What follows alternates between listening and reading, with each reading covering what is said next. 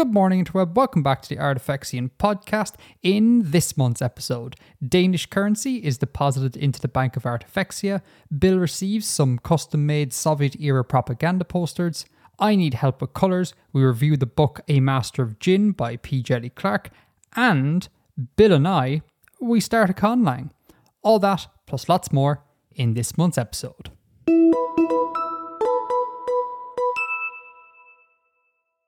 Friends, Romans, countrymen, lend me your ears. Oh, that's really cool. I like that. Lend me your ears and I'll sing you a song about RSS feed issues with my tinkering of a website. How about that for a start? Between Shakespeare and Billy Joel, we've nailed it. We have. No, that's not. Sorry, what am I Billy Joel? Send me yours and I'll sing you a song. That's the Beatles. Sorry. Between Shakespeare and the Beatles. Beginning of last show, I put in a little thing at the start being like, hey, there's been RSS feed issues. I just want to reiterate them here, and probably I'll reiterate them in the next show, just because there's little I can do to fix it. So, long story short, folks, I messed around with the website to be able to get artifexian.com to be the new home for the lore of what's happening on the main channel. That involved changing of domain names. Now, everything was fine with the changing of domain names, unless you added the feed to your podcast player manually.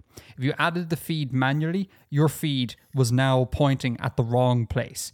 If you were using a podcast player, the feed would have updated itself. I know it works for iOS-based podcatchers, Google Podcasts, it works on Spotify. But if there's any sort of, if you went to Artifexian.com back in the day and manually inputted the RSS feed into your pod player, this feed will be broken now forevermore. There's no way we can do that. So the only thing you can do, and God, I hope you're listening to this on the YouTube version and not thinking that the show is dead because your feed is not updating. All you can do is go back to artifexianpodcast.com, links in the show notes, and enter manually the RSS feed. If you're so inclined, though my advocacy here would be try not to manually do these things if at all possible. I think it's so much better to just let a podcatcher crawl to the various directories and just pull it automatically. That way, if we update stuff, it'll just happen in the background and you'll never know about it. So just, again, PSA, RSS feed for manual users is broken. Please re-enter. Everyone else should be fine. Cool. And I apologize for the confusion that this caused. Turns out it was not as easy as I thought it would be.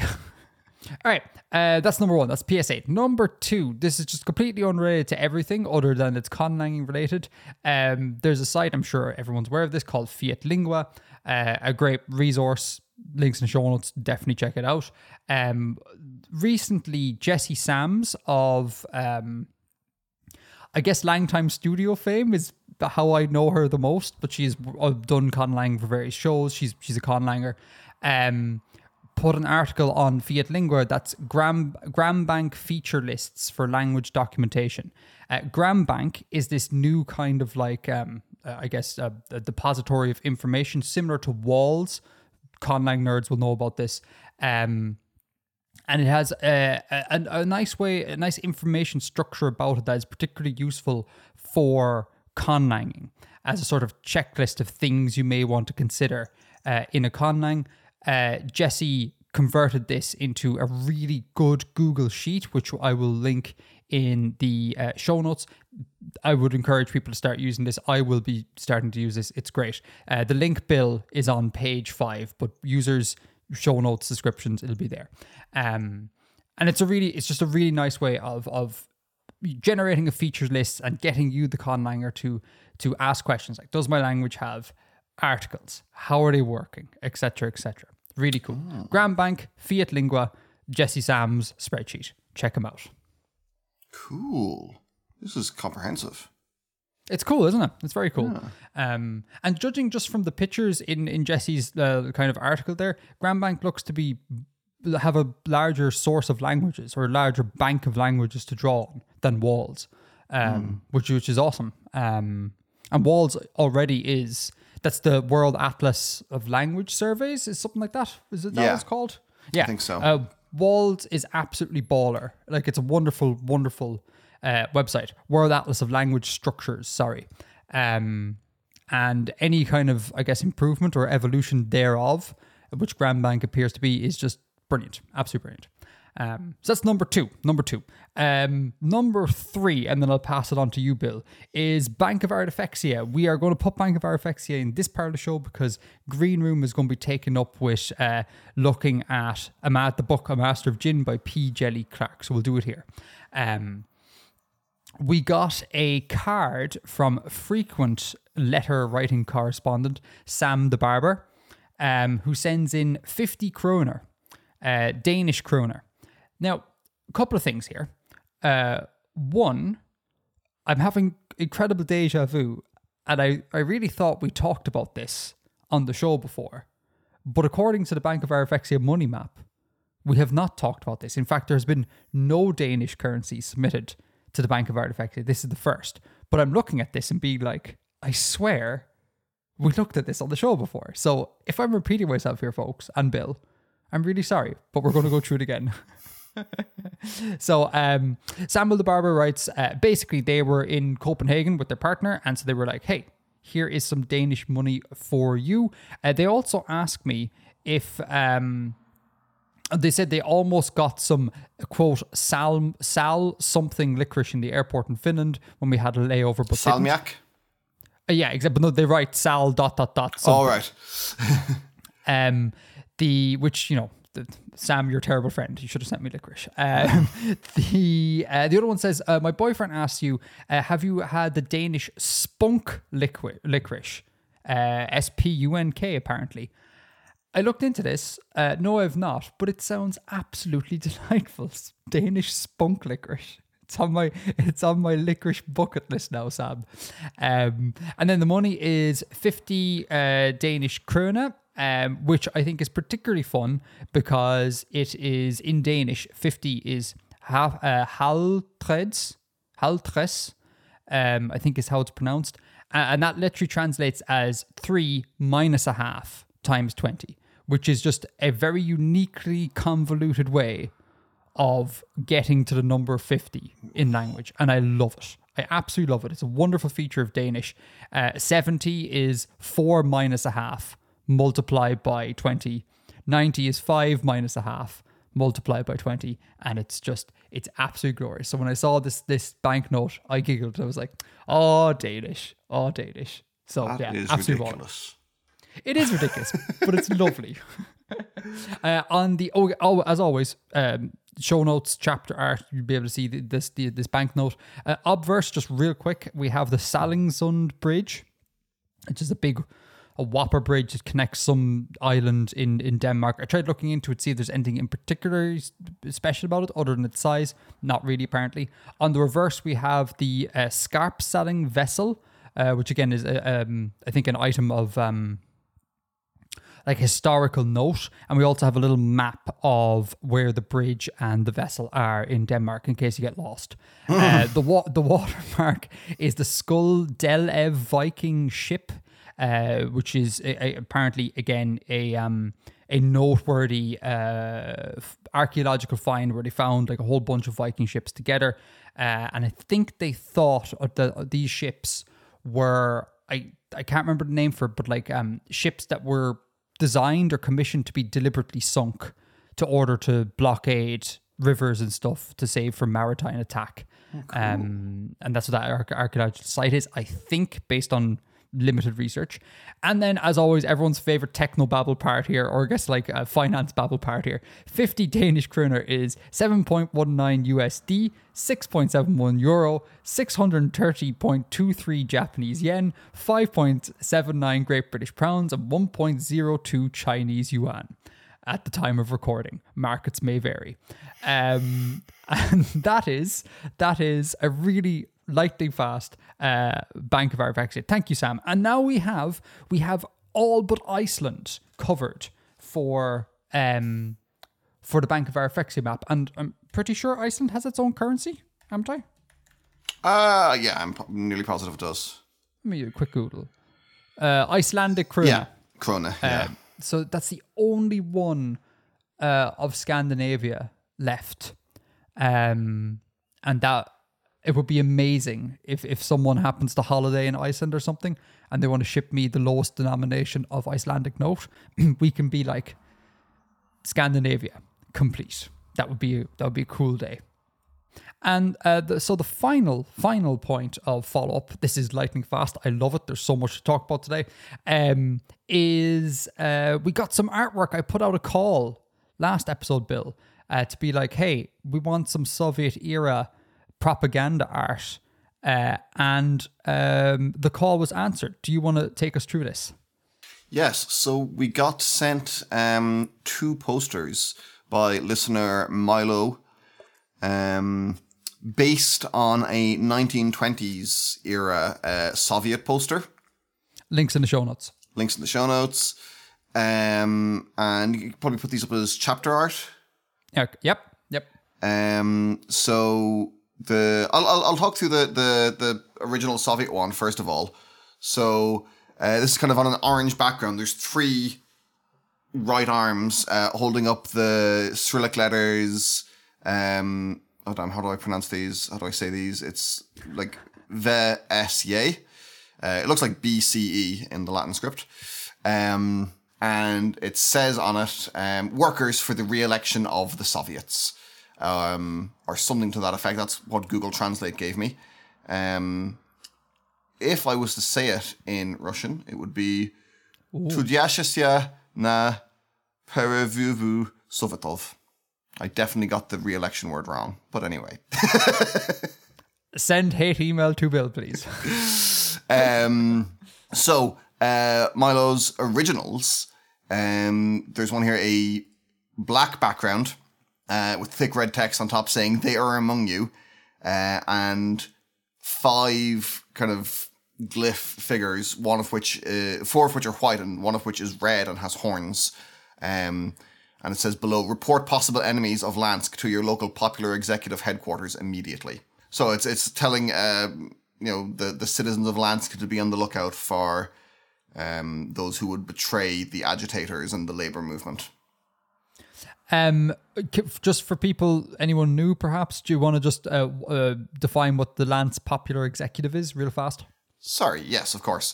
So in my world building and my writing for the last couple of years, it's mainly focused on a setting in which Lansk is one of the cities, and there is currently a sort of a labor movement uprising taking place there, in which the Lansk Popular Executive is one of the factions fighting against corruption and the mercantile companies that are bleeding everyone for labor and profit. I enjoy this poster mainly because like the devil horns are completely unnecessary, and I just love that as an extra way to vilify the enemies of the Lansk Popular Executive. I love that because they could have just had it just red amongst white people. You totally get the point. 1 in 5 is an enemy of the Lansk Popular Executive, but it's like no 1 in 5 who's like a literal devil. I love that little bit of detail there. I think it's great. So that's the first poster. It also there's a little bit of Among Us to it.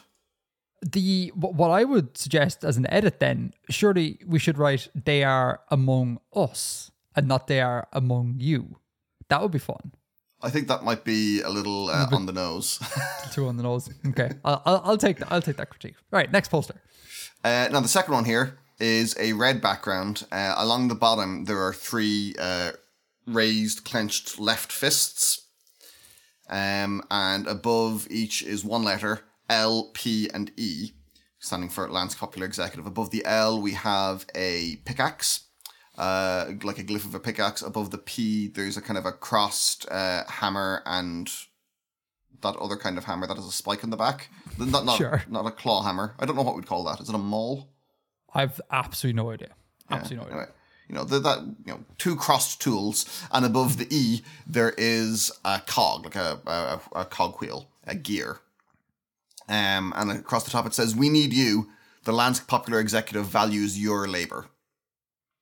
No, very cool. Yeah, I like this one better. You like this one better. I was about to ask about what's your opinions on them. No, it's really cool. They are so fun, but they make me sad at the same time. Because the color scheme of red, white, and black, which is the clear and obvious color scheme, it's always kind of associated with like negativity, kind of evilness, bad state-run propaganda. And like, they're the Artifexian colors. They are my favorite colors. And it's really frustrating. Like, why couldn't I just have grown up loving the color blue? Like everyone seems to do. Blue is so much more of like a neutral color. But if red is your favorite color, it's kind of like there's so much negative connotation there. Whereas I find the color combination of red, white, and black to be just beautiful.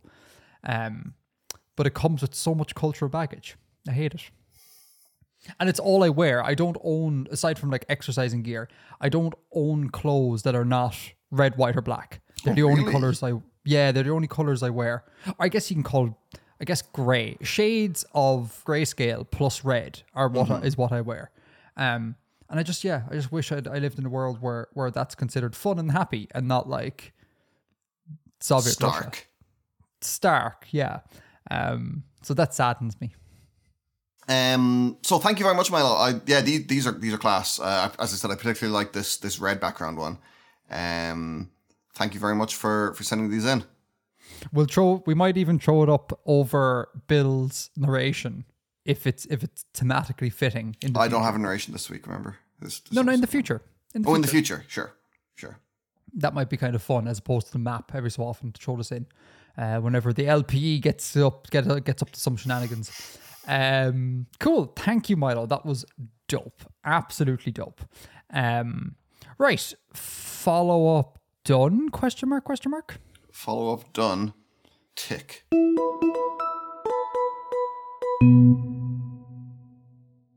All right. Main topic.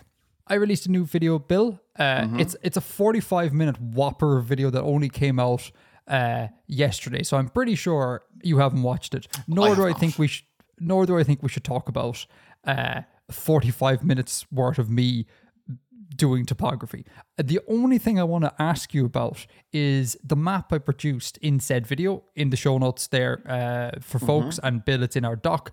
Can you tell me what color, the non-brown colors, what color is that to your eyes? On the land, the non-browny red colors. What color is that? Well, there's a green and there's a dark green. There's a green and there's a dark green. Okay. That is the worst answer. Crap.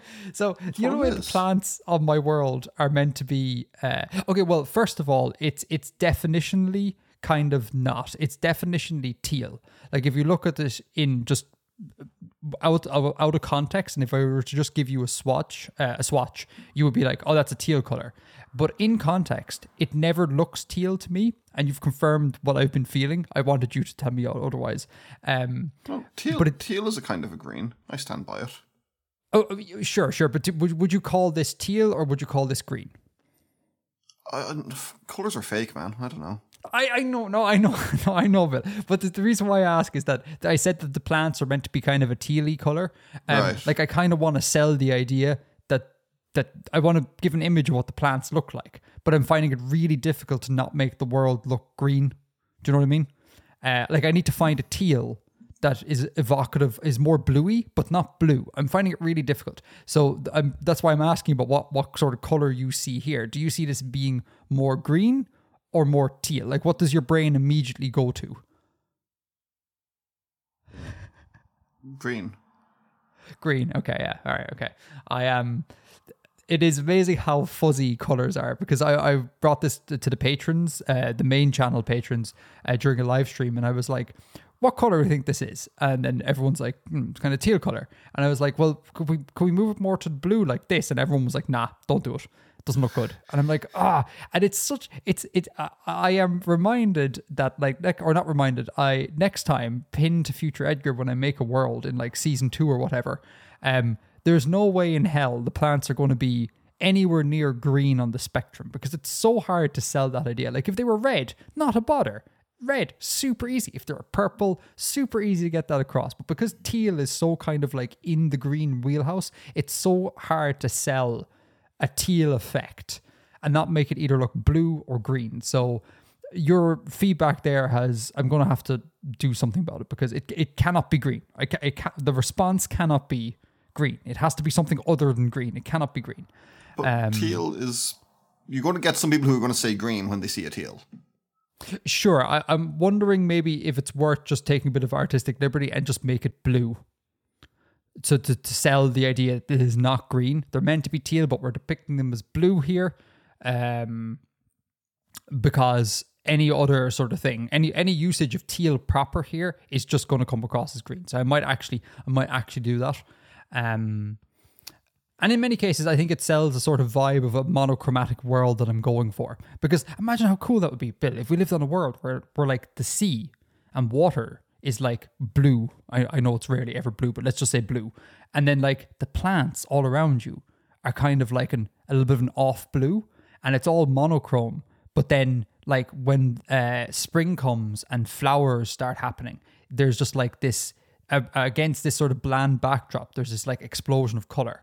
I think that's a really cool vibe. I think like color on this world will stand out more because of the monochromatic background. And I'd like to sell that in the map. So I think maybe going blue is a good idea. Okay. Yeah, that's all I wanted. I just wanted to get your vibe check on that. Now on to the real stuff. What are we doing this month? I'm so stoked about this, Bill. So this month we are going to start collabing on an Abheski language. Yeah, because in the last recording, you had mentioned about the Soviet posters. You were like, oh, I'd have to probably make a language and like a script. And I get the impression that's not really something you're wildly into or have explored a lot before. I'm definitely into it, but I just kind of... I'm into a lot of things, and that's kind of not super high on the list currently. And I wouldn't really know where to start. I think knowing where to start is really difficult. I struggled with that a lot, like back a few years. But anyway, yeah. So I figured, I was like, this is great, right? Because I, if anyone's noticed, on the main channel, I'm doing zero conlanging, because the whole plan is to build a world populated with animals, stick humans in it, then make up a language for said humans and like associated culture. That means that like conlang is like literal years away.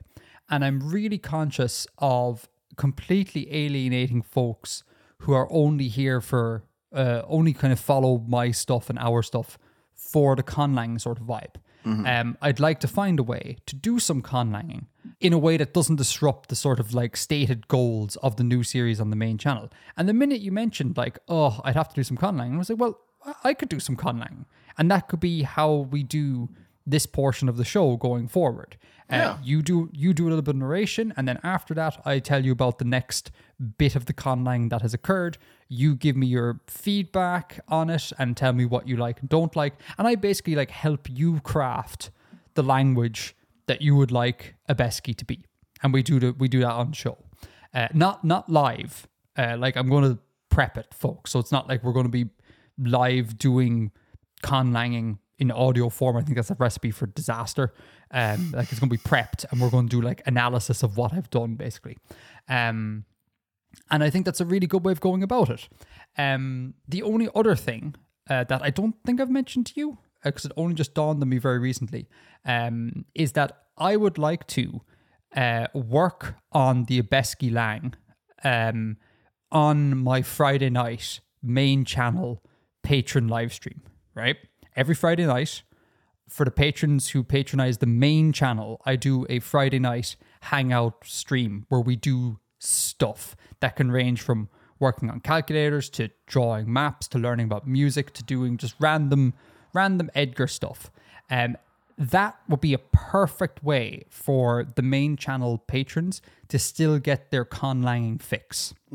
If I could work on it there. Now, this means we're kind of like cross-pollinating genres here. Like our podcast world is bleeding a little bit more into our main channel world, which isn't necessarily a bad thing, I don't think, but I'd like your feedback on that in a second. And the other thing is, if we're going to do that, I'd also like to cross-pollinate patrons. So we have podcast patrons and we have main channel patrons. I think for the Friday nights where I'm working on Abheski on the stream, the 2 sets of patrons should be allowed in, basically. Yeah. Because it involves both of them. I'd imagine that there's a good deal of overlap, like people who support both. So I want to bring it to you and to the audience. Shall we allow this?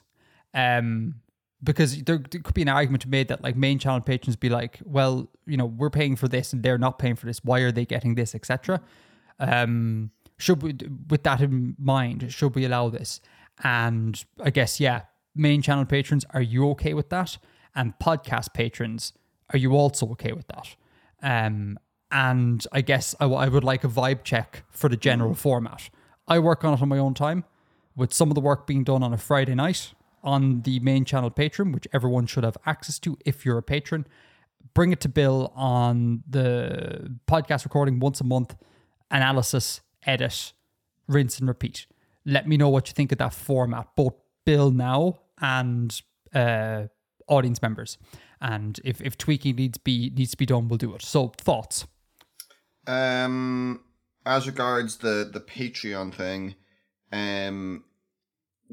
is there will still be other stuff that the main channel patrons will have access to that so they will still have other benefits as well.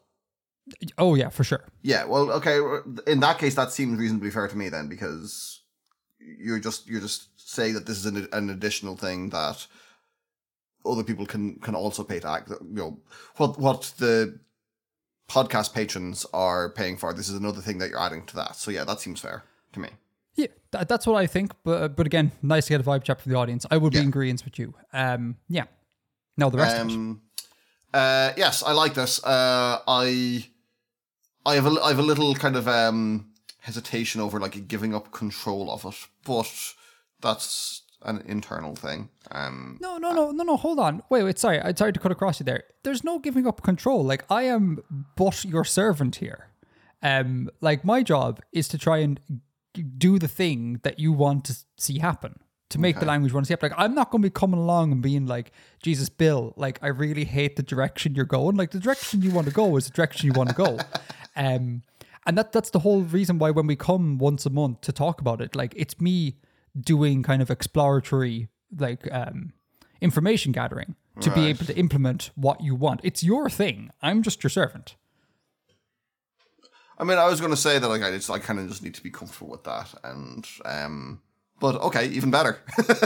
yeah, for sure. I mean, look, allow me at some stage if you go like, I don't know, I'd like to throw in the bilabial trill, for example, just because and giggles. I might be like, doesn't fit here, Bill. Maybe something else. Like, I'll suggest stuff, but like ultimately, it's just I'm implementing what you want, which is going to be a weird first for me because I've never actually started a language that someone else already has done some work in, because like as much as you haven't been conlanging, you have made up names of stuff and people, so you've already kind of laid a sort of phonological groundwork, and I've never had to like take that, analyze it, and then reconstruct what might be happening. So that's going to be a fun little challenge that I'm going to almost certainly make a fool of myself in doing, but here we are. So yeah, get comfortable with it. It'll be fine, Bill. Don't worry. It's all about you, not me. Okay. Yeah, it's exciting. Yeah, it is exciting. Here's hoping.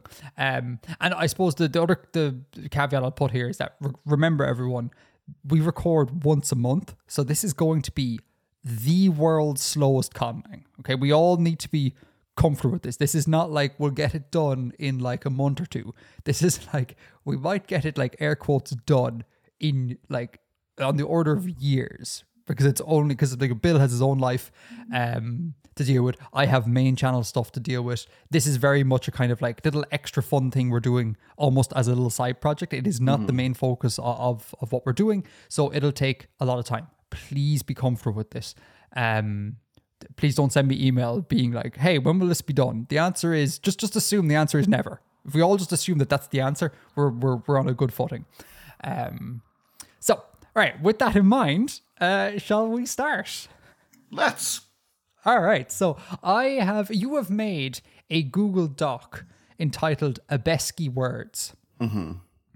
I'm sorry, I should say, what we're going to do today is we're just going to look strictly at phonology. We're going to do analysis of the sort of terms and names and all that crack that Bill has come up with. And we're just going to look to see what sort of phonological trends are going on. I'm going to get a vibe check from Bill of what sort of sounds he would like, etc. So we're not doing anything grammar related, because there is, you can get some grammar out of what Bill has already done here, but we're pushing that down the road. With that in mind, you have made this spreadsheet called the Abheski Words. Can we link this spreadsheet for the folks? Yeah. Yeah, cool. We'll link this so you can have a look. It's basically a big list of people. Hold on. Can I edit this? Have you given me editing permission? Yes. Yes, you have edit permission. Devint is a thing. You should include that. I know it's not a person. I have. Where's Devint? On the third sheet, assorted. Wait, there's multiple sheets? Oh, I totally missed that. Oh, there's even more. Oh my God. Okay, we need to talk about Abhesk. That is a weird phoneme you got going there. Okay. General notes. Used as a genitive suffix, correct? Yeah. Okay, great. So we have spreadsheet. Oh, this is so cool. There's even more than I thought there was. We have a spreadsheet here with people, places, assorted, and general notes, all containing terms that Bill has come up with. So maybe we should go through this sheet by sheet, and you tell me about your thoughts on the sort of data you've gathered, yeah? Sure. Okay, so in the people sheet, what is noteworthy here to your eyes? Or ears, rather?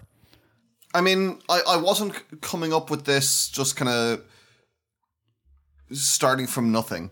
I had a sort of a sonic picture of what I wanted it to sound like. Good.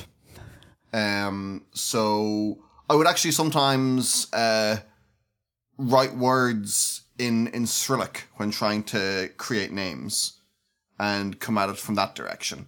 And kind of try and put myself in sort of a Slavic kind of sound world, or at least my inaccurate idea of what that would be. So there's definitely a bit of that kind of influence here. This is kind of jumping ahead to stuff I want to ask you later, but I'll do it now. Can you describe that sort of like Slavic sound world? What when you think Slavic languages, what are you thinking in terms of like phonology, in terms of the sound of them? Well, more affricates than are in English. Is affricates the right word? That largely depends. Can you make the sound of an African? I can tell you. Like shched, like sh kind of sounds, kind of complex consonants happening together. Okay, well that sounds to me like consonant clusters. Yeah, but not just clusters. Like there's specific ones. But also with like palatalization going on there as well. Yeah, there's definitely some palatalization. Yeah, that's very Slavic. Okay, and so you would be in agreement that like heavy palatalization is maybe a thing that exists in your like pseudo-Slavic sound world? Yeah. Yeah, okay. And same goes for big consonant clusters, which you've already established can exist. So I'm assuming that is a thing you would like. Yeah. Yeah, okay. Of specific sounds that I have included that may not seem like a natural fit to that is, oh my God, I can't remember what it's called. The voiceless alveolar lateral fricative is in this. The /la sound, isn't it? Yes, like the Welsh double L. And in fact, that's how I have transcribed it when I've been writing things. And it was in the very first name that I came up with, everyone's favourite Yar to Yarthlin.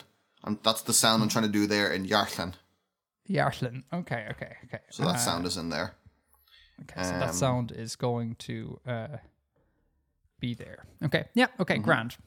Other specific sounds, je, like in dajag. Mm-hmm. Actually, and also in the name dajag to shansha, a kind of a nasal quality to some vowels, maybe. I've been trying to pronounce it that way.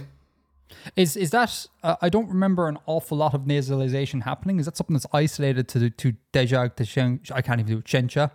I don't think I was making an effort to do it anywhere else necessarily. No. Okay, but that is potentially something you'd like to see, kind of maybe as a feature of language, nasal vowels. Potentially, yeah. Okay. All right. Sorry, I'm taking notes. No, Apologies if my responses are.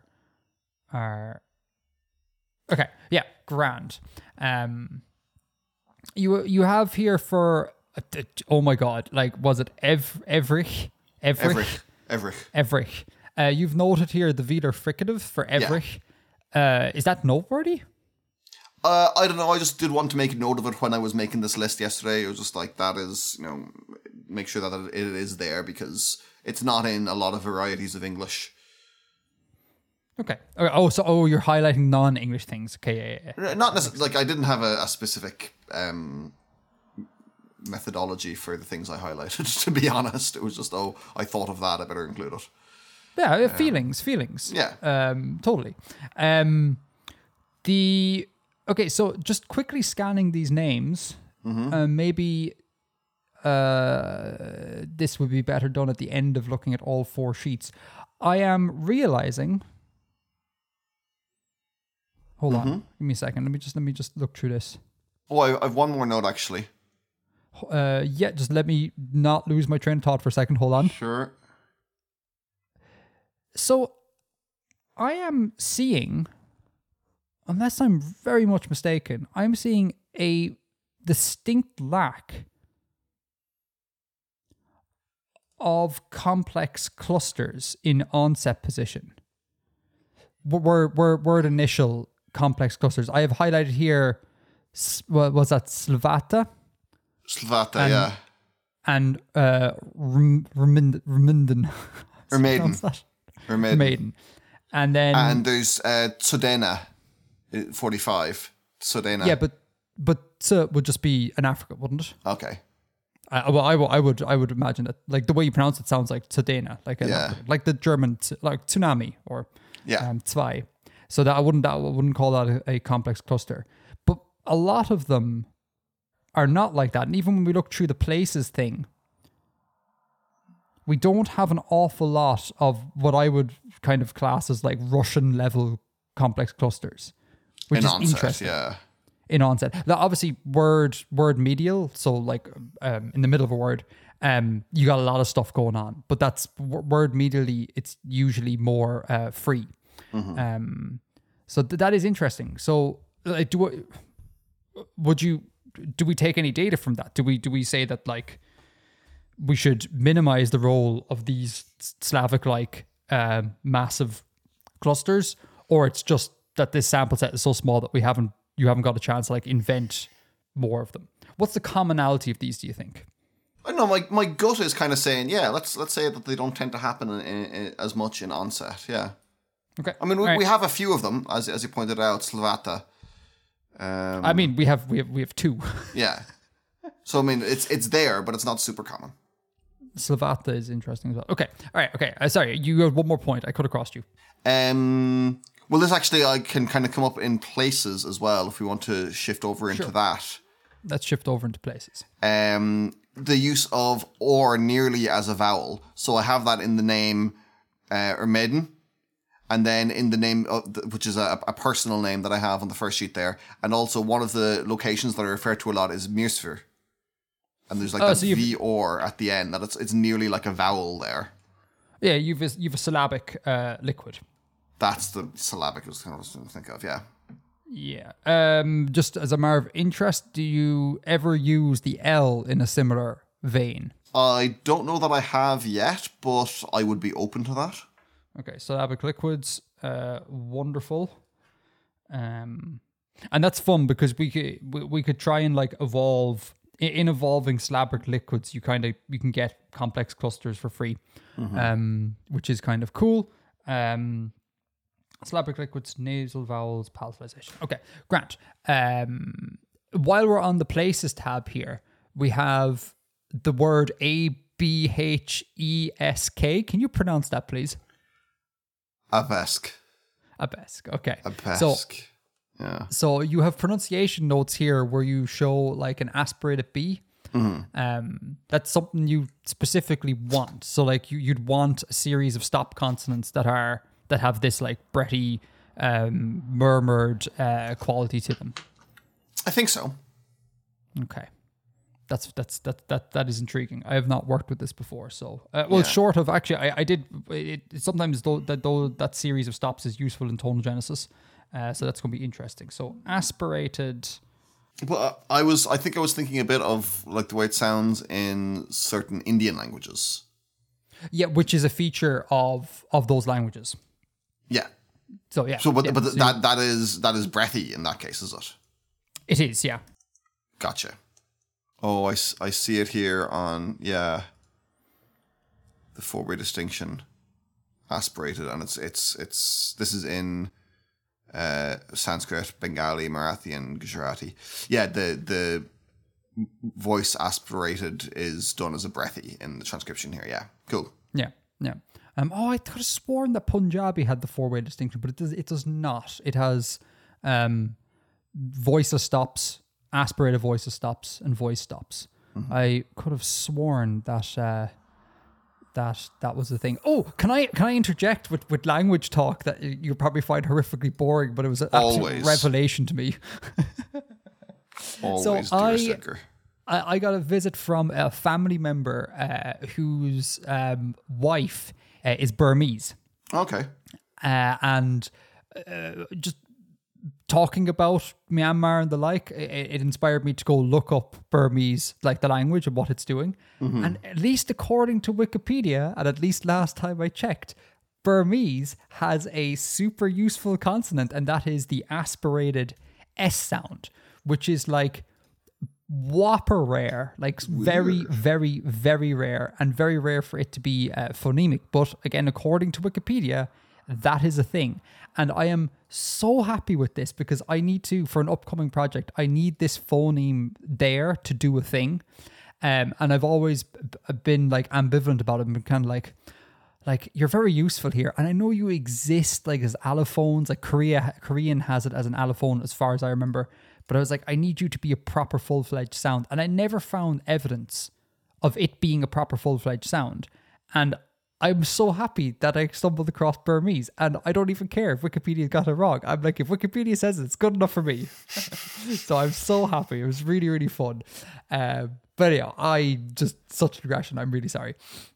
So you're doing a little bit of ejection of like Indian subcontinent in there, or to put another way, a bit of PIE, because PIE had that series of breathy voiced stops as well. It did, yeah. Shock horror, Proto-Indo-European, so. So that's a fun addition. One that I actually didn't realize you were doing. I was trying to think about your sonic world, and I never once clocked that the BH was the thing you romanize as BH is literally that stop series. So that's interesting. Anything else on the places tab other than that and the syllabic liquid? Obviously I use a lot of the in my sound world here. I believe there's no w. Well, that's now. So some of the place names I do have are for places outside of the kind of the Abheski cultural region. So we do see a w in Ebwar. Yeah, but we could say it's just a loanword thing. Yeah, that's what I'm thinking. I'm not sure about some of these, because some of them do kind of fit. Like Nalmia and Atramia could be kind of they could fit into that same sound world as well. So maybe some of these are loan words. Some of them are Abheski words for neighboring places. That will have their own unique names for themselves, like unrelated names for themselves. So I've noted those down there, that the other places, which are Ebwar, Hene, Anshes, Nalmia, Atramia, Hoitan, and Erthan. Well, the Erthani is a culture, not a place, but you get me. They're not Abheski. but again, the E there is the genitive suffix, so it's of Earthan. So you'd imagine Earthan would actually be the place, like the people of Earthan. Well, it's not a place because they are a totally nomadic people. But it's genitive of Earthan, even if Earthan isn't a place. Yeah. Oh well, then I'm assuming Earthan would probably be river. Of river, people. It could be the word river. It could be the word river. Yeah. Oh, I hadn't thought of that. Yeah, potentially. But anyhow, but that doesn't matter because that's not an Abheski word. That's not what we're doing here. So yeah, I mean the lack of a W is completely fine, and I think I'm going to get this wrong. I think in fitting with a Slavic thing, is it Polish where it's a V instead of a W? Is it Polish? I don't know. Hold on. Sorry. On the fly research, I will cut all of this. Hold on. I'm such an idiot, Bill. Agreed. It's Russian. Why? It's Russian. That's the big one. Like, all right. So I'm sure other Slavic languages also have a V in lieu of W, but Russian has it, which makes sense. So cool. Yeah, that's a further indicator of a sort of Slavic vibe. That's awesome. Making a note of that. Other things on this page. I do use double letters in two places. In Usin, which is the mountain range. I think that's more kind of a kind of the fact that I'm writing in a sort of an English language idiom. I don't think that carries huge meaning there. Can you pronounce the word usin and the word selin? Usin, selin. Yeah, I mean, I don't think there's any difference. Yeah. I mean, you could, if you want, you could make those genitive if you want. So it's just a longer S. So it'd be like Selin and Usin. Yeah. No, I don't think I've been saying it that way though. Okay. Yep. That's fine. That's fine. And you've sorry to cut across. You've double vowels as well. Is vowel length a thing that you've been doing, or you would like? Not consciously. Okay. Would you like to look at vowel length? No, I'm not bothered about vowel length. Okay. Grant. That's fine. Yeah, I have it there for the town of Trier or something. I don't know. There's a couple of things here where I should probably go back and check how I pronounced these, like Trier, and for number 15 there as well, Porad or Parad or whatever, the DH. I'm not sure if that's meant to be like a th sound or the sound. Yeah, was that a voiced dental fricative? Correct. Yeah. Yeah. Or you're not sure if it's that or it's a aspirated stop. Yeah, it could be either. Yeah. I might go back and check which I pronounced it at when I recorded that the extract that appears in. Yep, cool. But yeah, it could be aspirated or breathy or whatever. Okay. The other thing I want to ask about is coda clusters. You're allowing coda clusters in a city like Lansk. Mm-hmm. You're allowing 2 clusters there. But it's not. Again, it's not something that seems to be a trait of the language. There's very little coda clusters going on. We have Borsov Tsi Irens. So we have an NS license perspective. We get a little bit of that, but not too much. So I'm assuming again that is something. Are we chalking this up to a mistake, or are we encoding that? We're saying that coda clusters are also allowed. Yeah, they're allowed. Yeah, they're allowed. Yeah. Cool. Grand. Okay. Anything else on the places page? I don't think so. Okay. The assorted. Okay. So we've 2 vessels, and then we have the various companies. And there's so few words here. Do you want to just like read them out there so we can get a vibe of the sound world? Sure. Lotil, Veil Ada, the Tamar Company, the Eltian Company, the Valden Company, Arvix and Urselk, and Dvint.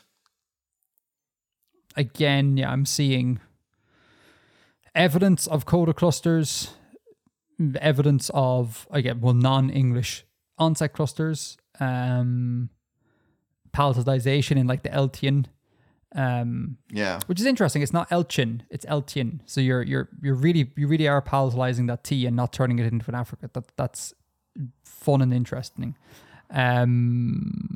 Sometimes I've subscribed that with a J and sometimes with a Y. Don't worry too much about trying to make those mean different things necessarily, I would say. Yeah, I kind of reserve the right a little bit to mess with your romanization if needs be. Yeah. We can just call it a standardization. It's fine. We see previous episode for talks on standardization of writing systems. But yeah, okay, cool. Anything in this assorted page that is noteworthy? Now, Urselk, I'm not really sure about whether that's really the word that they say, because I did make that by jamming like real word words together. It's a bear with antlers, an Ursus, and an elk. But maybe it fits. I don't know. It'd be kind of fun if it did. I don't specifically object to it, but I'm not super tied to it either. Sure. And this was the bear deer hybrid thing going on. Was this in this word? Of course it was in this word, because this is... I keep forgetting that E-Cairn is romance. Because I keep thinking like these creatures are in romance. Then I'm like, oh no, but romance is E-Cairn. We changed that years ago. I got to say, Bill, it was a very successful rebranding, probably because romance was just a very obvious placeholder name. Yeah. But sometimes, and I worry about this on the main channel, where down the line, like years later, I'm going to be like, now lads, it's time to change the name of the planet from Kretak to what it actually should be. And everyone's just scrolling. From Kretak. Kretak. Oh yeah, you haven't watched the latest video. Yeah, in the latest video, I was like, there's placeholder names all over the website now. Go check them out.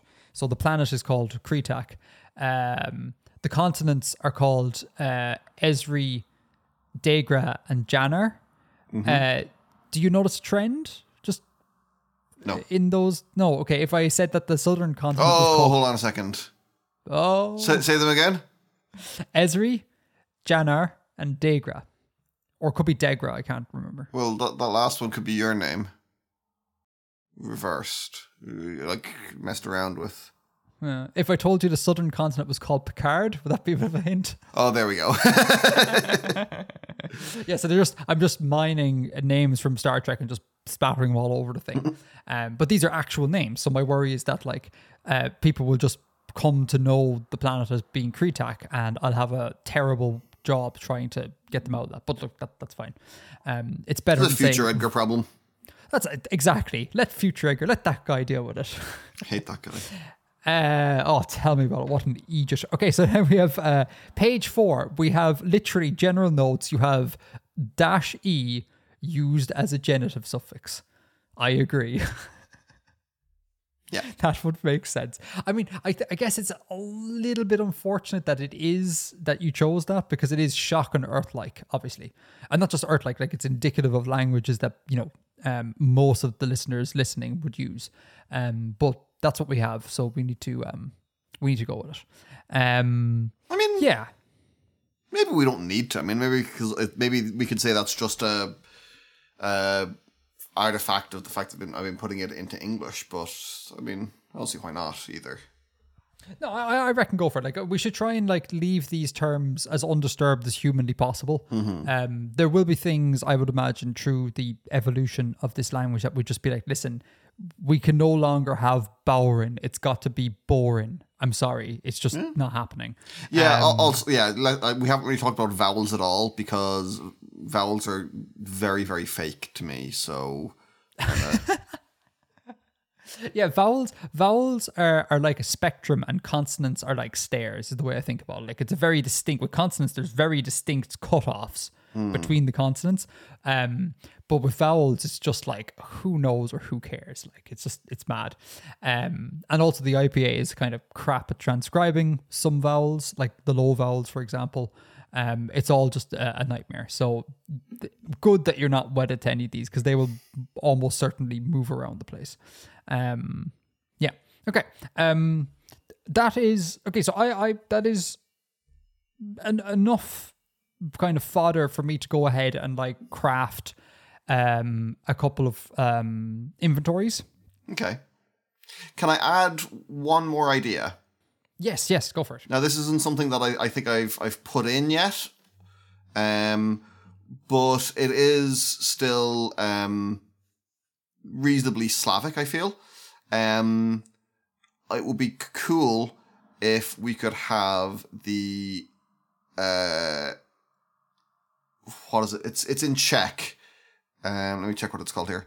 The voiced... Check. The voiced alveolar fricative trill. So that's like the or with the caret on top of it in Czech. So it's kind of doing a trilled or and a sh at the same time. In Czech? Yeah, it's not in the word Czech. It is in the Czech language. No. Yes, the Czech language. Oh, okay. Hold on. It's you want that. Oh God. Okay, you want that. Excellent. Sure. I'll try and make that happen, I guess. Wow. I mean, can you pronounce that? Absolutely. In some positions, kind of. And you can make that distinct from like r followed by j. Like you can make it distinct because according to Wikipedia, many foreigners pronounce that phoneme as or plus j. But that is apparently not meant to be the case because it contrasts with or plus j in Czech words. Well, now I'm on the spot. I mean, well, no, I am not asking you. No, I'm not sorry. I'm not asking you to pronounce it. I'm saying, like, we can totally throw in sounds that you can't pronounce. You just need to be comfortable that you can't pronounce the sounds for future stuff. Like that is a thing for you. Oh my God! Of course, it's in Dvorak. Yeah. And I went to a festival in Jaromír. Okay, I have no idea about the history of that phoneme. I'm going to have to do some research. As always, I can attempt to make it happen, but just good luck pronouncing it. So we're going to have... That's nice. I like that. That's cool. Anything else on that? As regards like phonology specifically, I don't think so. I think that's the guts of it. Okay, cool. And like I said, I'll try and craft... So we'll do the naturalism thing where we'll work from proto-lang and evolve forward. So I'll try and craft some proto-inventories, come up with a story about how we get there, how we might, in theory, get from there to something like what you got here.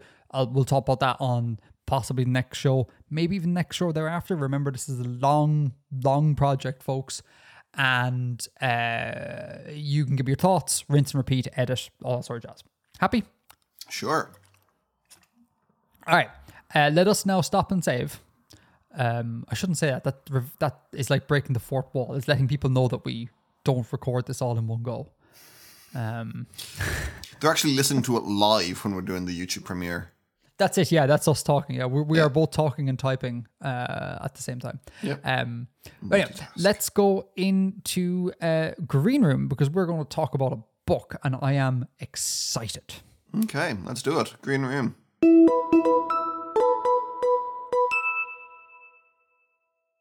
Okay, Green Room book review. Master of Djinn, P. Jelly Clark.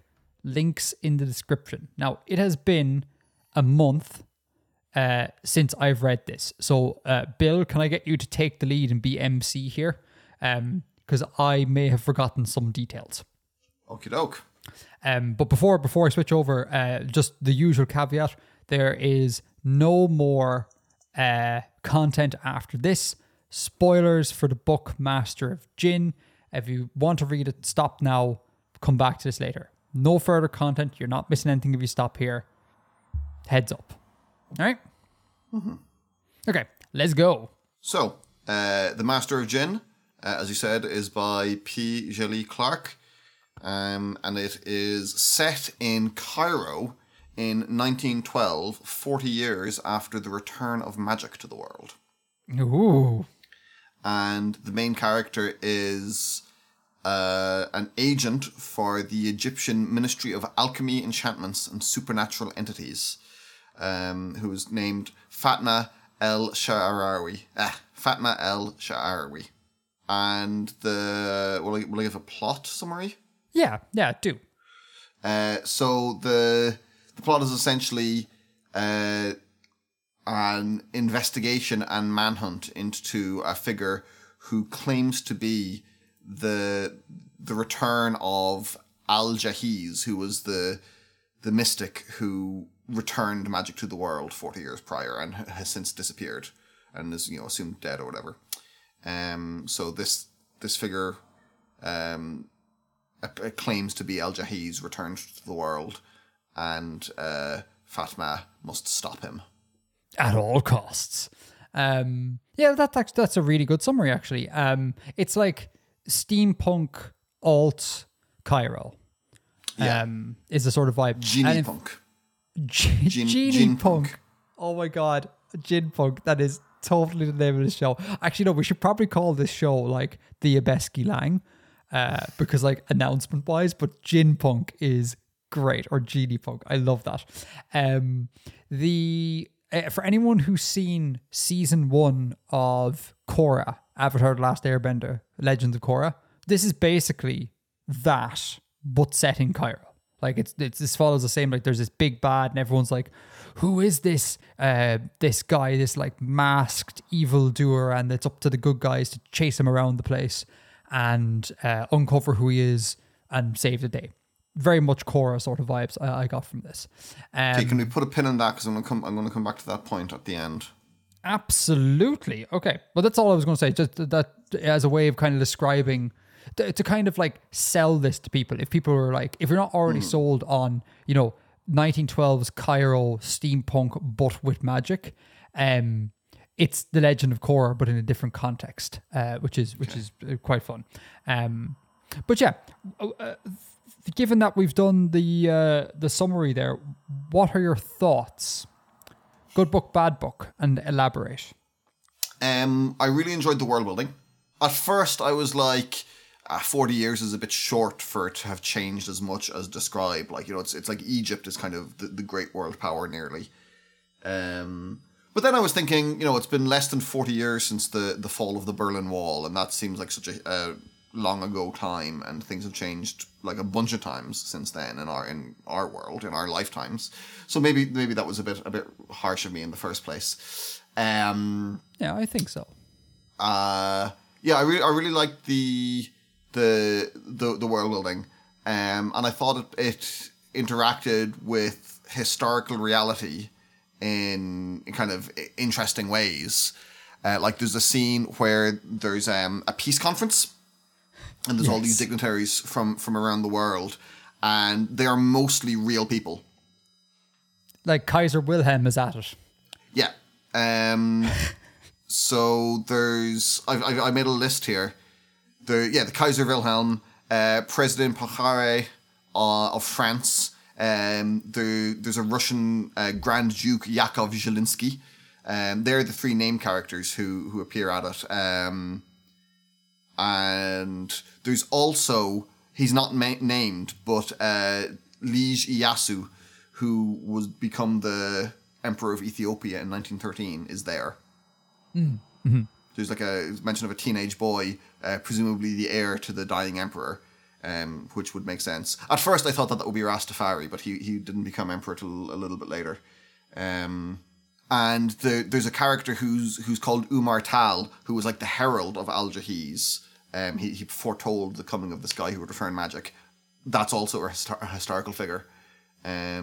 He was the founder of the Tukulek Empire in like West Africa, like Mali kind of area. And there's real battles. So just things happened the other way. Like Tel al-Kabir was a battle between Egyptians and the British, which I think in reality the British won, but in this the Egyptians won. Mm-hmm. Stuff like that, and like the Berlin Conference happens in this timeline, but instead of being about the white nations deciding who gets to colonize which bits of Africa, It's deciding how they're going to stand up against the fact that Africans have magic now. It's like a reverse sort of vibe going on there. Yeah, but it's like the same thing happens, but for kind of a sort of an inverted reason almost. So there's a lot of good stuff.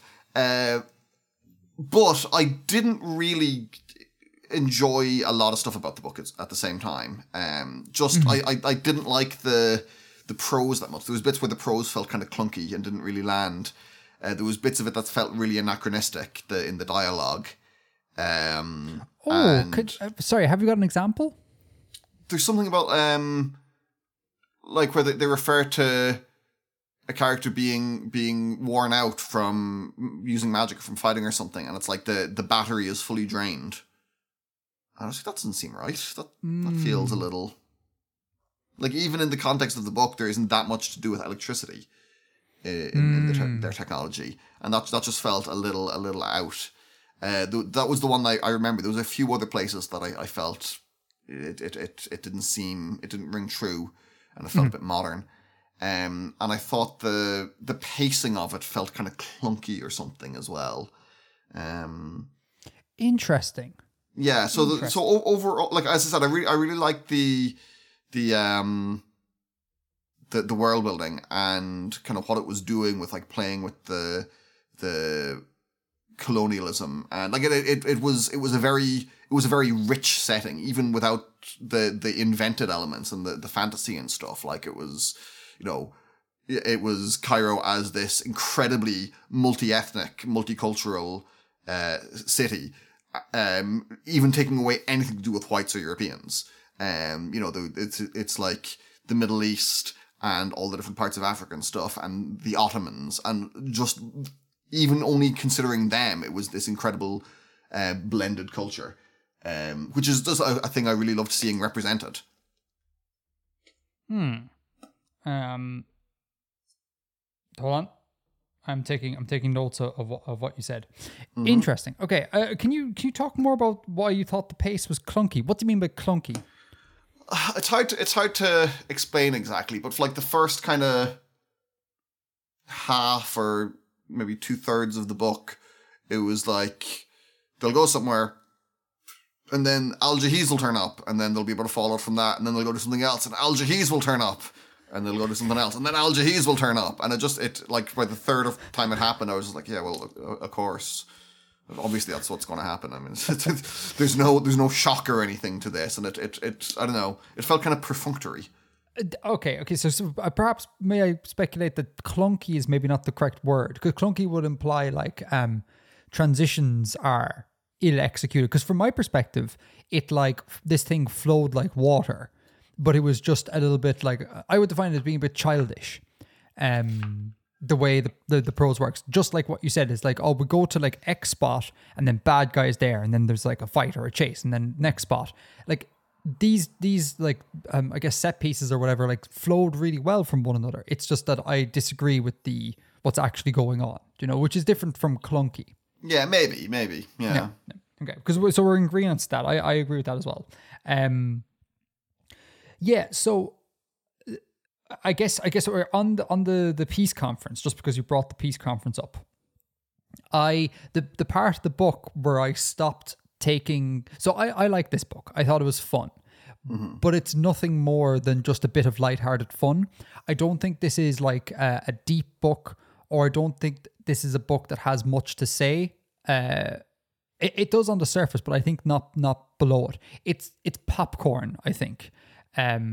Which I find really weird, because it won a bunch of awards, and you'd think there'd be more substance to it then. So maybe I'm just completely wrong. But I had a lot of fun reading it, but that doesn't really mean I enjoyed it. Much like if I eat a bunch of popcorn, it's great crack, but then I feel a little bit queasy afterwards, And the point of the book where I stopped trying to find seriousness in the book and just got okay with the sort of wacky ride that we're on is during that peace conference, when Kaiser Wilhelm shows up, and he's just got like a goblin dude, like a magical goblin imp or whatever, just on his shoulder. And that's because the Germans have made an alliance with some magic people, because they realize that they're behind in the sort of colonial dogfight to become the the biggest colonial thing. So they sided with magic, etc., etc. All of which is very interesting and like ties into the real world. Like Germany was behind on the empire tech tree, and a lot of the choices that were made in the wars were kind of based on that. So that's an interesting thing to go for. But like the presentation of like Wilhelm with like essentially like a pirate parrot on his shoulder was just like, I was just kind of like, I can't take this serious. Like this is just stupid. Like, come on. And then at that point, I just was like, this is, I mentioned in the last show, it's like the cavalry charge on a Star Destroyer. I'm like, this is great crack. It means nothing. Like, what are we doing here? But it's great crack. So yeah, did you feel the same way? I suppose to sum that, I felt the integration of magic into this setting was at times very silly. Did you feel this way? Not particularly, no. I didn't mind that so much. What I didn't like in that scene is I thought the characters behaved very kind of implausibly. Like these great diplomats just like bickering like children and kind of giving away loads of information with everything they said, and then it turns into a brawl. And that just felt really silly. Really? Yeah, I thought that was just kind of. Well, listen, if they brought the Kaiser is arguing with the Grand Duke, and then a French diplomat punches a Prussian in the background. It's like, oh, come on, that didn't ring true for me at all. I mean, your man Kaiser Wilhelm was like, I think it was known that he was just like a big tempestuous child. That seemed kind of fitting with his character. Perhaps, yeah. But then, you'd think he'd have like handlers or something that would stop him from doing things like that. Yeah, I mean that's fair. That's fair. More on the magic thing. So your man P. Jelly Clark is we're getting into dangerous territory here, right? Because like culture and race and stuff here. So please stop me if this is what's the word? Beyond the pale? Is that the word I'm looking for? Out of bounds? I don't know. I don't know either. So your man P. Jelly Clark is an American, right? Mm-hmm. And he was born, and it looks like raised in New York. Certainly born in New York. He spent his early years living in his parents' original home of Trinidad and Tobago, New York, then Texas, etc. This is not a man of that neck of the woods and of that culture. And I wonder about the sort of like, I don't know, the kind of cultural appropriation of it. It felt a little bit to me, reading it, the kind of way people sometimes portray like Irish folklore and culture and use it to make kind of like fantastical works of art. And like, you know, the thing, like the Ifrits show up, and then I'm thinking to myself, like, is this a kind of like hyper-real depiction of what an Ifrit is? I don't know. I'm not of a sort of Arab culture, or is this like a westernized, bastardized version of what these kind of like known mythological like entities are? And the whole way through the book, I couldn't stop thinking that, so I couldn't really get immersed. I wonder again, did you feel any of that at all? I know what you mean. Yeah, the parallel that I thought was actually kind of with Black Panther. Which is a very American kind of idea of, it's like it's an American fantasy about Africa, and I read criticism of from Africans of the film, on that basis. So I'd wondered, would there be a similar thing here, that it is very much coming from an American or outside perspective. I don't have the answer to that. I don't have the ability to answer that question, but it was a thing I did wonder. That's the thing, yeah, and yeah, I agree. I can't answer it either, but it stopped me from getting down with it, because at the back of my head, I was kind of like, oh boy, is this the equivalent of the Irish fairies going on here? You know, so that just it hindered, I think, my taking it seriously, not my enjoyment, my taking it seriously. And the other kind of similar thing I had was, there's a couple of scenes where the villain is like appealing to the downtrodden in Cairo. It's like, oh, you know, the authorities, they don't care about you, and they're just using you, and they're going to ally with the West who want to exploit you. And that was like, that's again, it's not dissimilar to how the Black Panther film played out. It was like, well, the bad guy is making some good points here. I mean, but that's good. That is good. Like, the bad guy clearly, like, seemed to come across before, like, unveiling and all that crack, as being kind of like a person of the people. Who was kind of like let's do a bit of, like, class warfare here, for God's sake. We're all, like, at the bottom of the barrel. We don't need to be at the bottom of the barrel. Can we all just, like, move up? I like that, though. I like when the and it has parallel to Korra as well, where in Legend of Korra, the bad guy is, like, anti-bending. And it's kind of like there's, like, a class of society being constructed here between those who can bend and those who can't bend. And his whole shtick is, like, I can remove the power to bend as a sort of great equalizer. And, like, depending on your persuasion, you what? So say again? I said, oh God. Yeah, I know, right. But depending on your persuasion, you can be like, that is, like, a great kindness to society, or horrific, like, non-consensual, almost R-word sort of thing, like non-sexual R-word. And that sort of, like, ambiguity is what makes it really good. So I actually thought the character of Al-Jahiz, the imposter, who's pretending to be Al-Jahiz, as they believe, was quite good. It was quite good. But it was, like you said, it was silly that he just kept popping up and being like, I'm here. Hello. Yeah. I would like some time for that guy to actually be the good guy, though. Yeah. Once in a while. I mean, yeah, it would rather than like, they constantly like, oh well, no, we're gonna be okay with the status quo, and the people who are criticizing it are only using it for political gain or for their own means. Sometimes it'd be nice to have the other. I would agree with that. It'd be fun to read a book where you halfway through you figure out you've been rooting for the bad guys and you need to do a switch. That would be good. That would be kind of fun. Definitely kind of fun. The more on the kind of, like, I guess, potential misrepresentations of this neck of the woods is, and I think you talked about this with Black Panther before, but there's, I don't know, it feels a little bit like odd that it's like there are a non-trivial amount of works that are depicting cultures from Africa that are like, you are now extremely powerful in this old timeline, and it was because, like, magic happened. Like, it's not because, like, we re-rolled the dice on history and, like, politically Egypt just happened to do extremely well and assert itself as being a pure powerhouse. It's like, no, the literal laws of physics and reality needs to be broken in order for some culture from Africa to become a dominant player. Right. So, like, do you mean it's kind of, it seems like it's almost offensive because it's denying them actual agency, and that they need magic to. Yeah, a little bit like that. Totally. I see your point. Yeah, I don't know how to agree, but I see what you mean.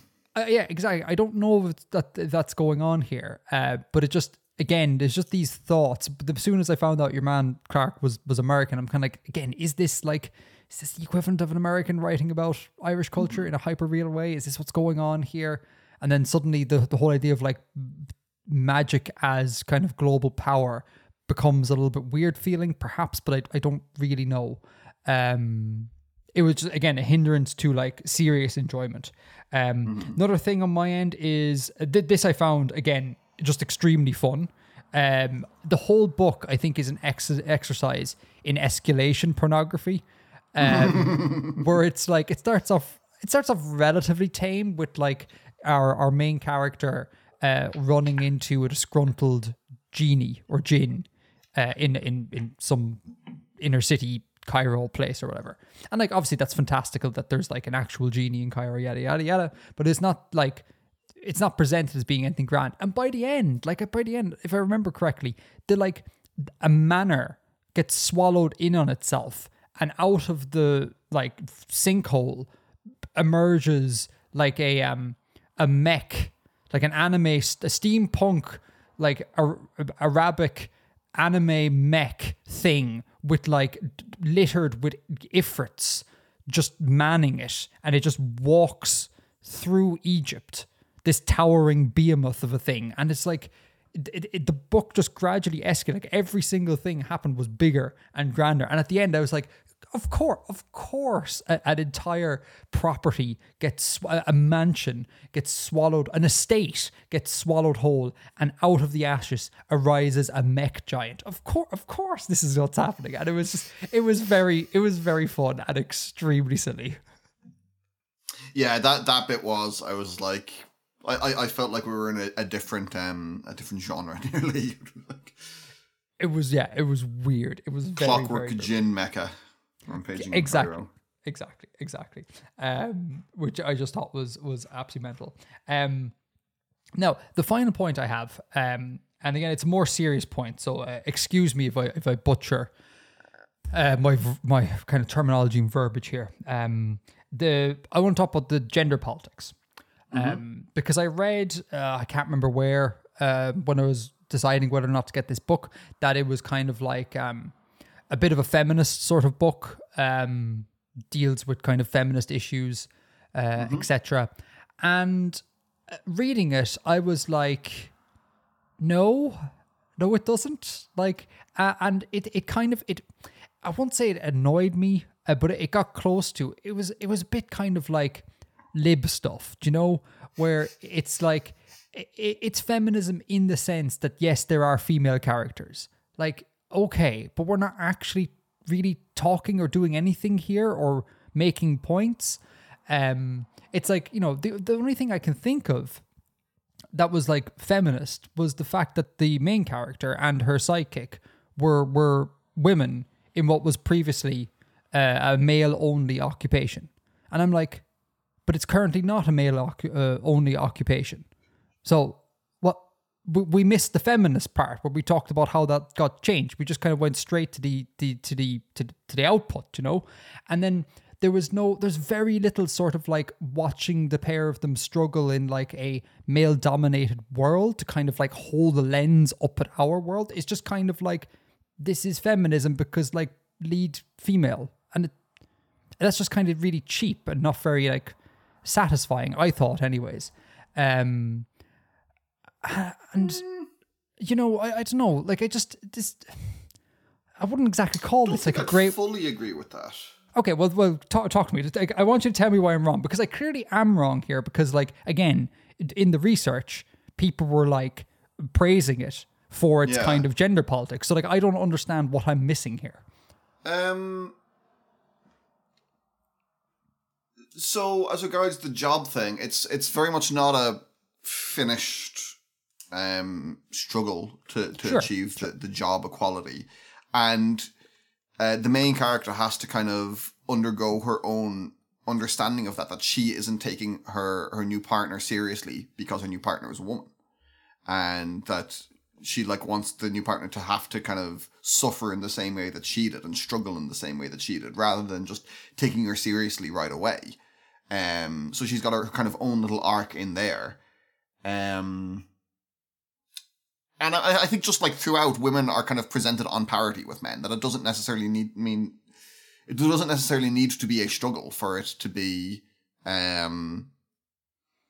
feminist, to my mind. It's just, you know, women are given equal agency in the narrative, kind of on all levels and at every stage.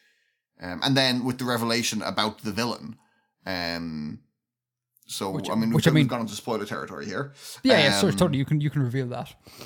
So, you know, the for a good chunk of the book, it's believed that the villain is the son of one of the initial victims, who's called Alexander Worthington.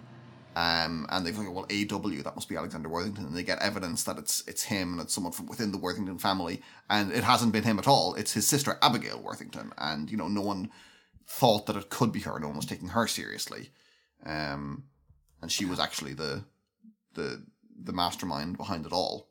Okay, so if I may jump in here, I think maybe I should have realized that for what it is, that no one was taking the woman seriously. Like, I just took that bit as being really crap storytelling, because when it was like AW, and then I was like, well, it's clearly not going to be who we think it is. Who else can have the initials AW? And then I was like, his sister. And then it proved to be right. Like, the minute they brought up the AW thing, and I knew of Abigail Worthington as a character, I was like, that's clearly our villain. Like, so I guess I should have been trying to read that more from an in-universe perspective as opposed to a reader, do you know? I guess that makes sense. But like, sorry, you were going to continue. I'll let you finish before we're talking. No, I think that was most of it. So I think I agree with what you say, but I feel like we could switch the characters for men, and we would still have the same sort of narrative. Like, for example, if our main character was a man and the sidekick was a man, the whole thing of like not taking that person seriously because they want them to struggle, like our male character struggled, would still kind of hold. Like, I felt like there wasn't anything like kind of uniquely from a woman's perspective going on there. And I contrast this with, I mentioned like we're watching Call the Midwife at the moment. And I contrast this with Called Midwife, where like everyone, like the whole cast is female, and it's about like a female world, like an eyes in the female world, and it's about looking at the world and its troubles through that lens. And I just kind of feel like in this book, like women have been like just put there for the sake of like, you know, as opposed to it being intrinsically about that. Like, do you think I'm way off base here? I don't think it has to be what you're thinking of for it to be a feminist. And I think just like for women to be just in it is kind of a thing in itself, and a valid thing in itself, that it doesn't always have to be about struggle. It's just like, you know, they're just doing the same thing. Well, I mean, I would argue that the Call the Midwife point is not about struggle per se. It just feels like do you know, if Call the Midwife feels like an authentic woman female experience, whereas this doesn't. This felt to me like it was a dude writing about women that was real like lib like, do you know? Yeah.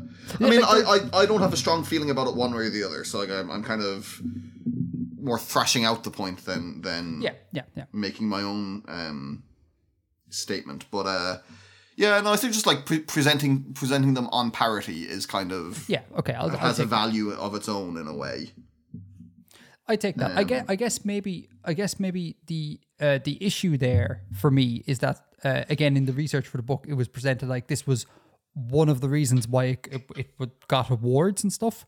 And maybe just the mere sort of presentation of parity is maybe, to my mind, not award worthy.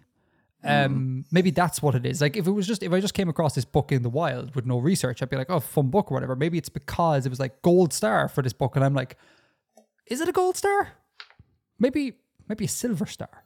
Yeah. Like, you know, but I don't know. Maybe not in isolation, but maybe if it's not happening enough in other books, then you know that is enough to make it noteworthy. I don't know whether that is the case, but yeah. And again, I don't. Maybe just I read setting the bar low. Yeah, maybe I just read a lot of stuff that is kind of like woman centric. But like I said, I finished reading Jasmine Throne, and that's all about women as well. And like Jade City it wasn't exclusively, you know, female centric, but the female characters were great in it. Fifth season. And fifth season. So I feel like I read an awful lot of stuff where the presentation of women on being equal to men is like, it happens a lot, you know. So again, that's what I'm saying. I was kind of like, I don't think what's going on in this book is particularly noteworthy. And like, I mean, that's fine, that's grand, but it's just, I would question like, why are we giving awards? Why is this getting awarded? If that's one of the reasons why it was award worthy, I don't know. And I am a man. I could be just talking absolute nonsense. Like, this is, once I gave the book to the captain, I was like, you need to read this. I want to hear your opinions. If the captain comes back to me, it was kind of like, this is up there with the great feminist works. I'll be like, okay, time to check my opinions here, because like I'm clearly off base, and I suspect I am off base here. But it was just something was not sitting with me there. Yeah, I suppose final thing on my part, this is to go away from a serious point to a more kind of silly point. Steampunk. So this book, I thought, was a steampunk book, right? Based on the cover of the book and what the Wikipedia page said. Did you feel like the steampunk vibes were a little bit weak throughout the book?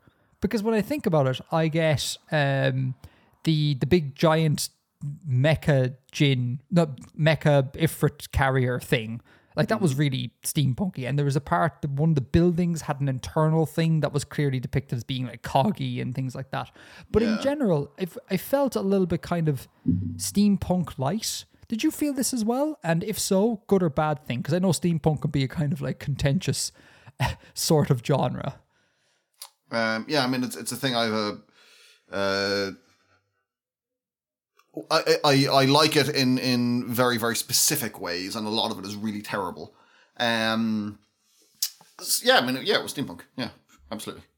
There was airships and clockwork computers and things. Yeah, absolutely. I missed the clockwork computers. The brain of the ministry that she works for. There's like a clockwork computer that powers the building. Oh yeah, that's what I was referring to. The thing in the building, yeah. I didn't realize that was I missed that was a brain. Sorry. Okay. Interesting. I thought it could have been more directly steampunky, like pointed out more a little bit. But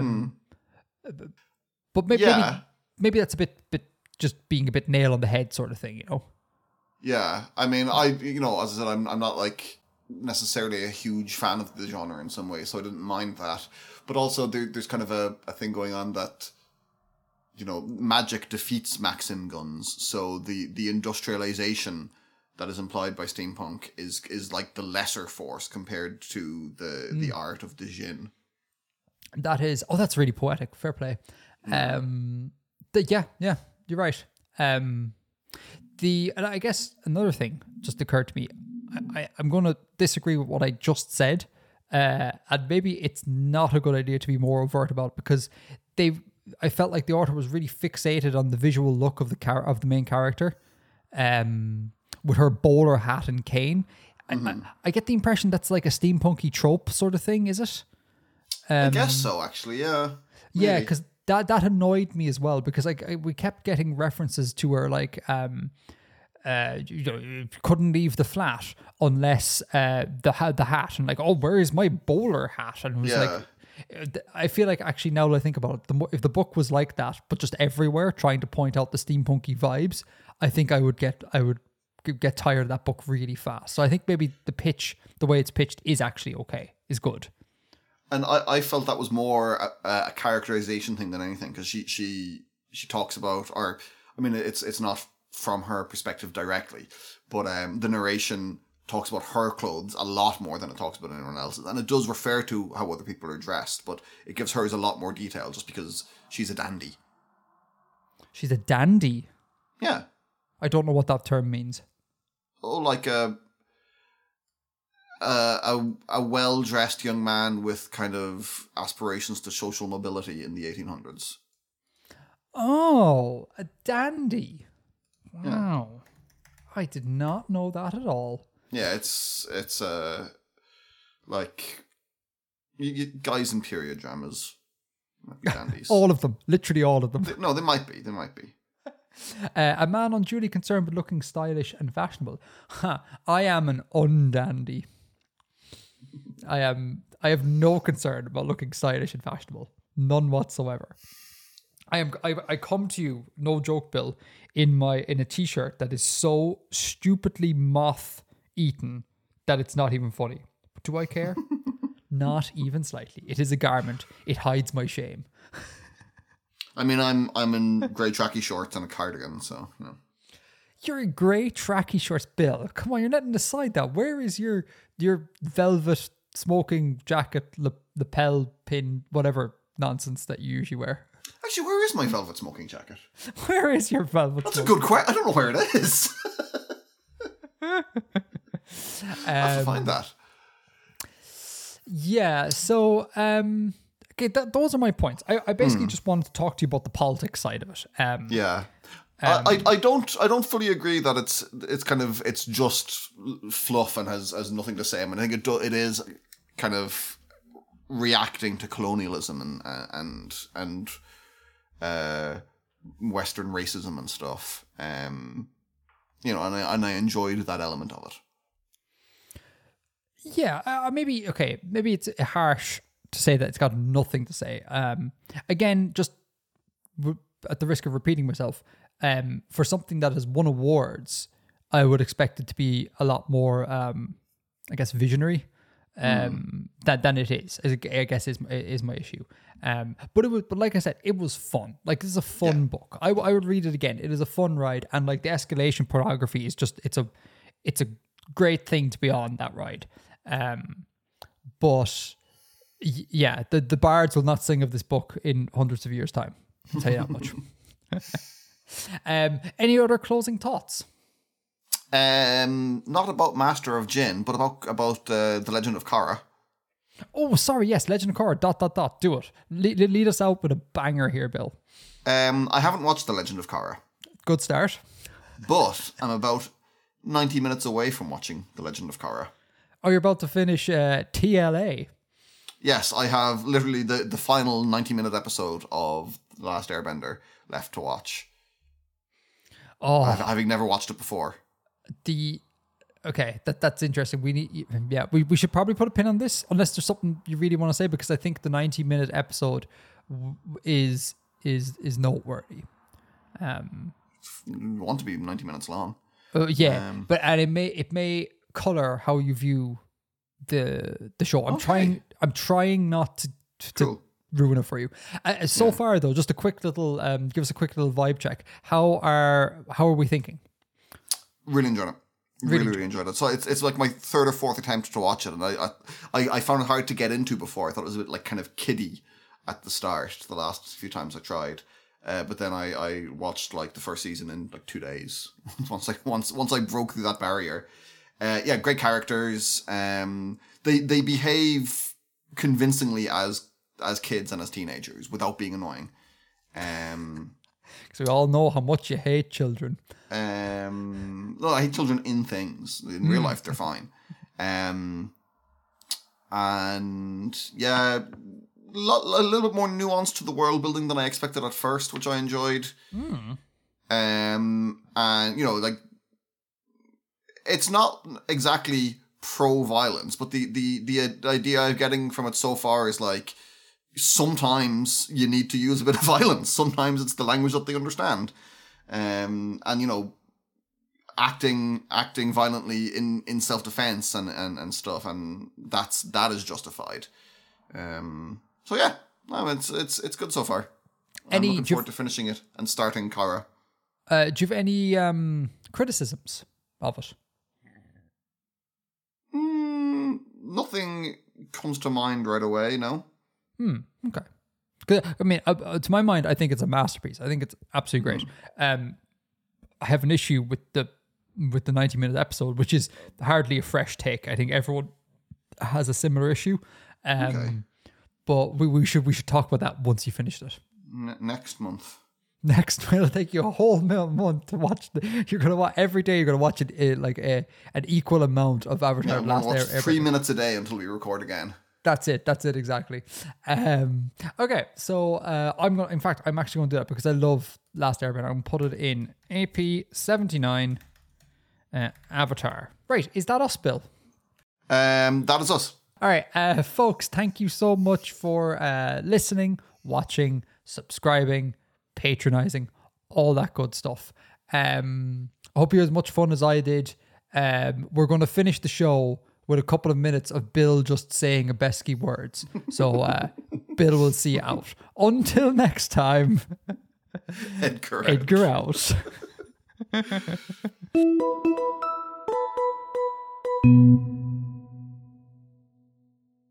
Yar to Yarthlin, Simas, Vistan, Audian, Dajag to Shenshaw, Ostkin to Ater, Arbe, Siam, Yolin, Peli, Enthia, Dieten, Bolsha, Baurin to Eintov, Yathara, Alega Korath, Phelin Krastka, Levent to Athran, Agari Tsiyar, Sorend to Chletsky, Benvin, Sorvit to Ovnian, Slvata, Lilani, Eritha Tsi Agaran, Remaden, Jensir to Hlarven, Naham to Valbe, Borsov Tsi Erens, Bashin, Vishta, Evrich, Sinem, Ferdi, Leov, Koven, Servi, Enklan, Mapnir, Velina, Neruna, Makavar, Tsodena Iltsat, Grey Bauren, Alet, Ulne, Irasha, Alsech, Grigana,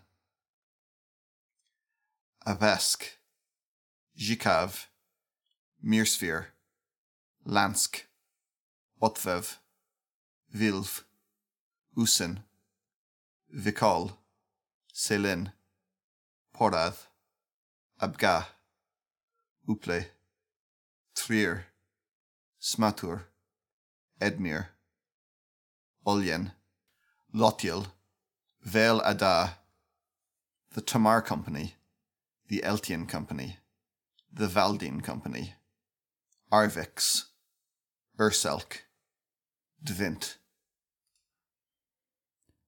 Dashi used as a genitive suffix.